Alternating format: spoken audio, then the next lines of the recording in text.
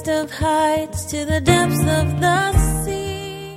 Now what happened on the morning when the grain offering was offered, notice that suddenly water came by way of Edom, and the land was filled with water. It came by the way of Edom, and the land was filled with water. Fragrance of spring. Every creature's unique in the song that it sings, all exclaiming, indescribable, uncontainable. You place the stars in the sky and you know them by name. You are amazing, God. All powerful, untamable, awestruck we fall to our knees as we humbly proclaim. You are amazing, God. Welcome, everyone, and thank you for joining us. You're listening to Truth in Christ Radio, a Bible teaching radio ministry of Calvary Chapel of Rochester with senior pastor and teacher Rob Kellogg. This was a strange promise from God. Water would be provided, but without any apparent rain or storm. God promised to send water to the valley, but they had to dig the ditches to catch what God would provide. They had to be obedient before the promise was evident, so they could benefit from it when it came. When we're obedient, God always makes ways for His provisions and always follows through with His promises. Obey God and leave all the consequences to Him. Now let's join Pastor Rob as he concludes chapter 3 in the book of 2 Kings. So he brings a musician. And music can be either used for good or ill, doesn't it? Can't it? Because we know that Satan often uses music for his own means when God intended music to glorify him. I'm just going to paraphrase a few things here for you, but in Ezekiel 28, God is speaking through Ezekiel, and he's speaking to the power behind the king of Tyre. And the power behind the king of Tyre is nothing more than Satan himself. And God is addressing Satan, Lucifer, addressing him directly through this king. And he goes on and he says, you were in Eden, the garden of God. This is Ezekiel 28, verse 13. You were in Eden, the garden of God. Every precious stone was your covering, the sardius, the topaz, the diamond, the beryl, all the bling. It was all around you. And the workmanship of your timbrels and pipes was prepared in you on the day you were created. Yes, did you hear that? Satan was created. He's not equal with God. He was a created being, and he was originally supposed to bring glory to God, and perhaps through worship or somehow he was able to obtain the worship of all of creation and bring it before God. And he himself was outfitted in his body, evidently, with timbrels and pipes. And it was prepared for you, God says, on the day that you were created. And so Satan is very much into music. That's why he has perverted it. That's why many of our children are listening to garbage that's affecting their soul and thus affecting their behavior and their thoughts and their actions. What kind of music do you listen to? I'm sure that when Elisha said, bring me a musician, the musician didn't come and play, Crazy Train or Smoke on the Water or Stairway to Heaven.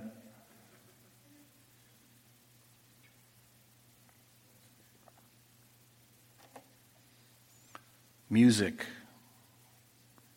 Because I'm a musician, I'm a worship leader, I know how important music is. But music is powerful. That's why politicians use it when they go out into the different cities and places they campaign. They try to get popular artists of the day to play at their rallies. They know that if they can capture the ears and the heart of the people, they are almost there for a positive vote. They do. They use music. You look at everyone. Every politician has their puppet musician or group of musicians that agree with them politically. And they exploit them. And they're glad to be exploited because they get more notoriety and more press. But Satan has hijacked music, and in the last 20 years or so, all of the talented musicians, they've flocked to play for the devil. And they're all selling records and millions of records. But now there are even more talented people within the last 20 years in Christian music that are playing for the Lord. But the temptations of them are great right now. And there is a great potential for them to compromise, because now it becomes a business. And there's a lot of Christian artists that started off with the right heart. They wanted to worship God, and it was a good thing. And all of a sudden, the machinery of the music industry starts cranking. And even in the music industry, there's a machinery about it. And if they're not careful, they can be sucked up into the whole machine of the whole thing, and it becomes something different than what they started. And many of them, I think, would long to just go back to their local church again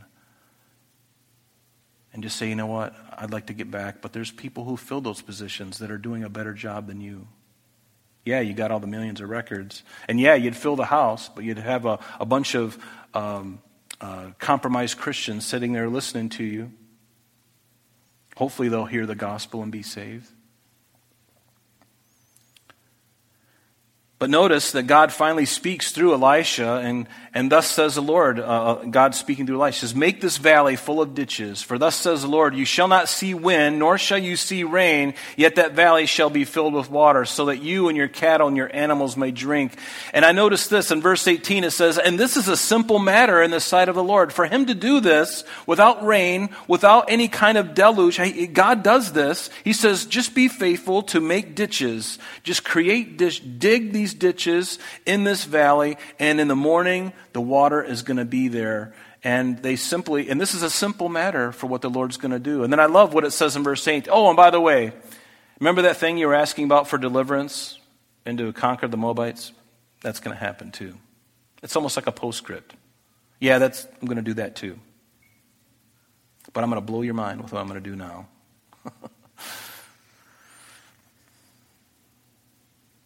Is anything too hard for the Lord? I would encourage you to read Jeremiah chapter 32, verses 16 and 17. We don't really have the time.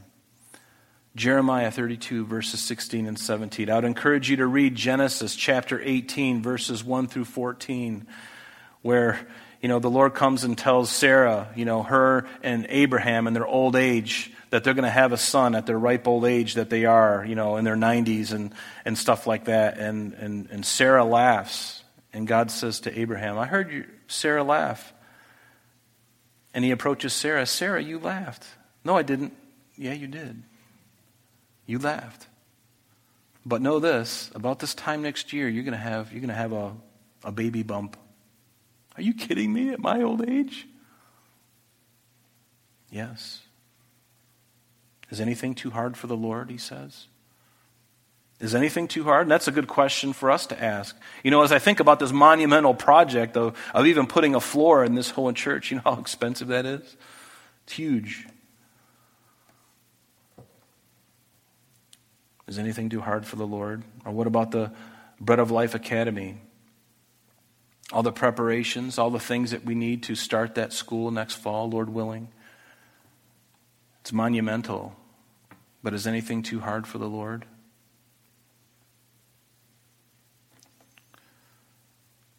Verse 19, and also you shall attack every fortified city and every choice city, and cut down every good tree, and stop up the springs, and ruin every good piece of land with stones. And the reason for that is to make it uninhabitable.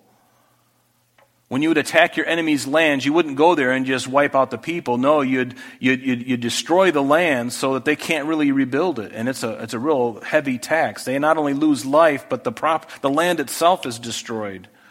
And when God says to do that, you'd better do it. And they did. Now what happened on the morning when the grain offering was offered, notice that suddenly water came by way of Edom, and the land was filled with water. It came by the way of Edom, and the land was filled with water. And I think this is really interesting. Because, as the sun is coming up and as the red rocks of Edom in that area, as people look across the water and they see the sun coming up and the red rocks and the reflection and all that water in those valleys look like blood from the other side. And so they're looking at that thing and they're thinking to themselves, because it didn't rain, so there's this water that looks like blood, and so the Moabites are thinking, these guys have killed each other. Let's go in and swoop in for the booty and grab all their swords and all their food and all their cattle and all their belongings, and we're going to have a big party tonight. But then they get over there and realize that God had done something miraculous as a ruse to bring them out for destruction. And he did. But this water, oh my goodness, time is my enemy. Let's go through this rather quickly, but something I just brought to my mind as I was reading this. This whole thing about water coming from Edom is very interesting to me, and the reason it is because it tells us that in the Great Tribulation period, which is yet future to us, after the church has been removed, and then there's 7 years of God's judgment upon the earth, that God says in Revelation that He's going to preserve 144,000 of His people, and He's going to preserve them, we believe, in the rock city of Petra. And guess where Petra is? It's in Edom. It's modern day Jordan in that area, but that's the area of Edom. That's where it comes from. And I think it's interesting. It's almost like a foreshadowing of what we're reading here about something that's going to happen yet future. Let me just read it to you for the sake of time. But in Revelation chapter 12, verse 13, it says this.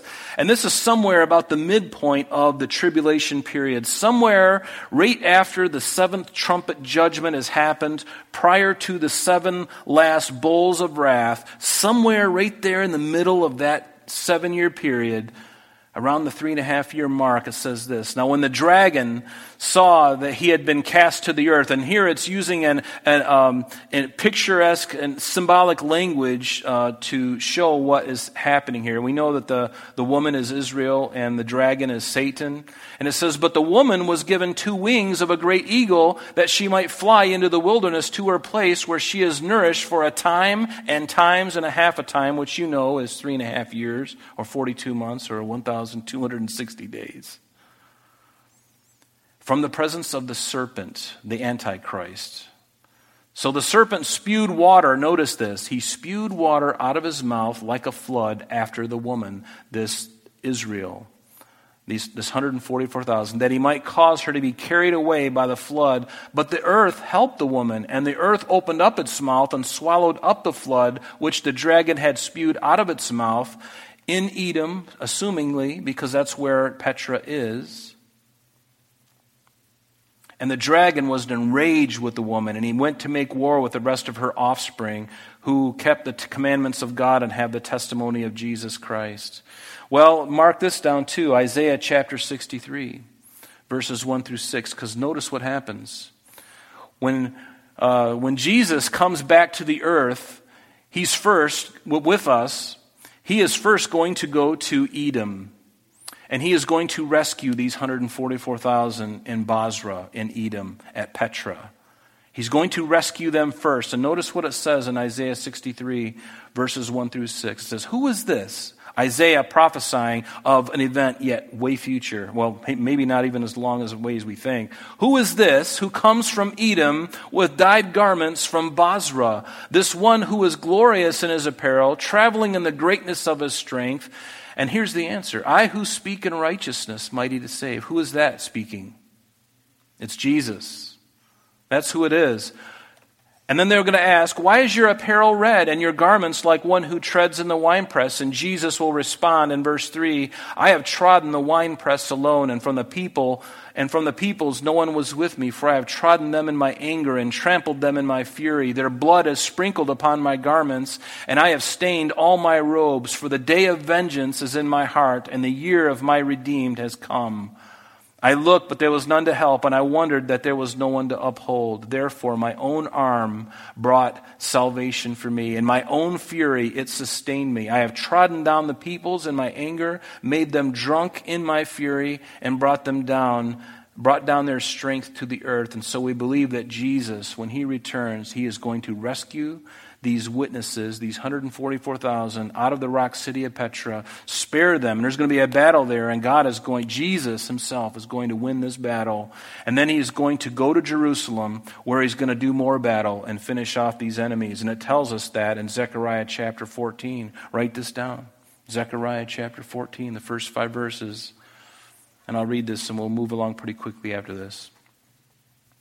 I love this. Behold, the day of the Lord is coming, and your spoil will be divided in your midst. For I will gather all nations to battle against Jerusalem. The city shall be taken, the houses rifled, the women ravished. Half of the city will go into captivity, but the remnant of the people shall not be cut off from this city. And then the Lord will go forth and fight against those nations, all of these nations that are going to be gathered in Armageddon. He is going to be gathering them together and fight against those nations as he fights in the day of battle. Notice verse 4. And in that day his feet will stand on the Mount of Olives, which faces Jerusalem on the east, and the Mount of Olives shall be split in two, from east to west, making a very large valley, and half of the mountain shall move toward the north, and half of it toward the south. And then you shall flee, speaking of the Jews in Jerusalem, through my mountain valley, for the mountain valley shall reach to Azal. Yes, you shall flee as you fled from the earthquake in the days of Uzziah, king of Judah.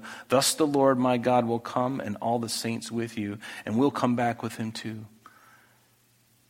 And we're going to witness all this. I wonder how much battle there is going to be with us. We're probably going to be sitting there on our horses just going, yeah, Lord, hit him again. That's hard to think about, isn't it? That God would fight in battle against people, against kingdoms, against nations that have rejected him. That's hard for us to understand because we've been brought up that God is a God of love, and yes, he is.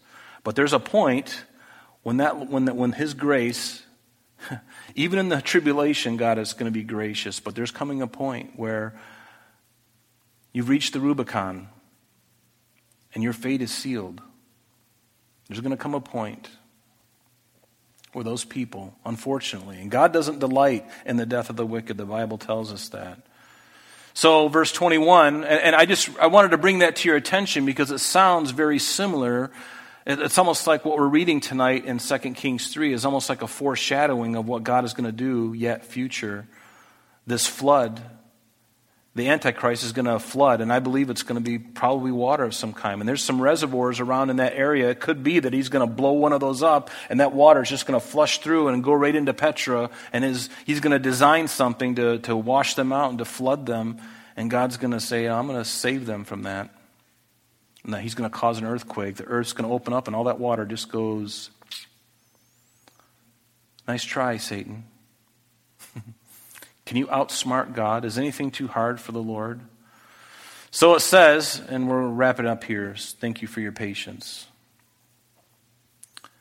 So they rose up, the Moabites, they look across the valley and they see the sun shining on the water. And no doubt in Edom, in that area, even the clay, like in Tennessee or Kentucky, when you go and you see Kentucky and you drive through it, all that red clay you see on the hills and stuff like that. Similar kind of thing here. The red rock and the sun and the water. All of this is like an illusion that God is placing on these Moabites to get them to come out in their confidence and for them to be taken. And so they said, this is blood. The kings have surely struck swords and killed one another. Now to the spoil. So they came and they actually come against them, the Israelites and the people of Judah and the people of Edom.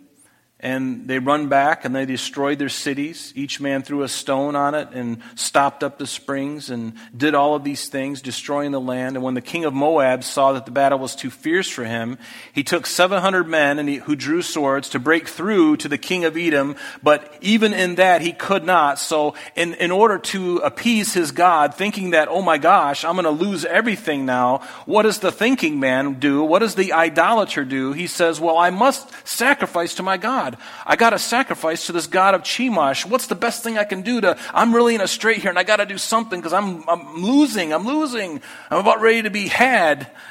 I know what I'll do. I'll take my son, my only son, the heir to my throne, and I'll sacrifice him, and that'll appease Chemosh and he'll help me. And so that's what he does. He took his eldest son, verse 27, who would have reigned in his place, and he offered him as a burnt offering upon the wall. And there was great indignation against Israel, and so they departed from him and returned to their own land. And so some have thought, have put forth that the better translation here could be that there was a great indignation in Israel. That might be a better translation, perhaps. And there's a little bit of conjecture here, of course, but the inference seems to be that they were all so incensed by what he did that the armies of Judah and Jerusalem just said, you know what?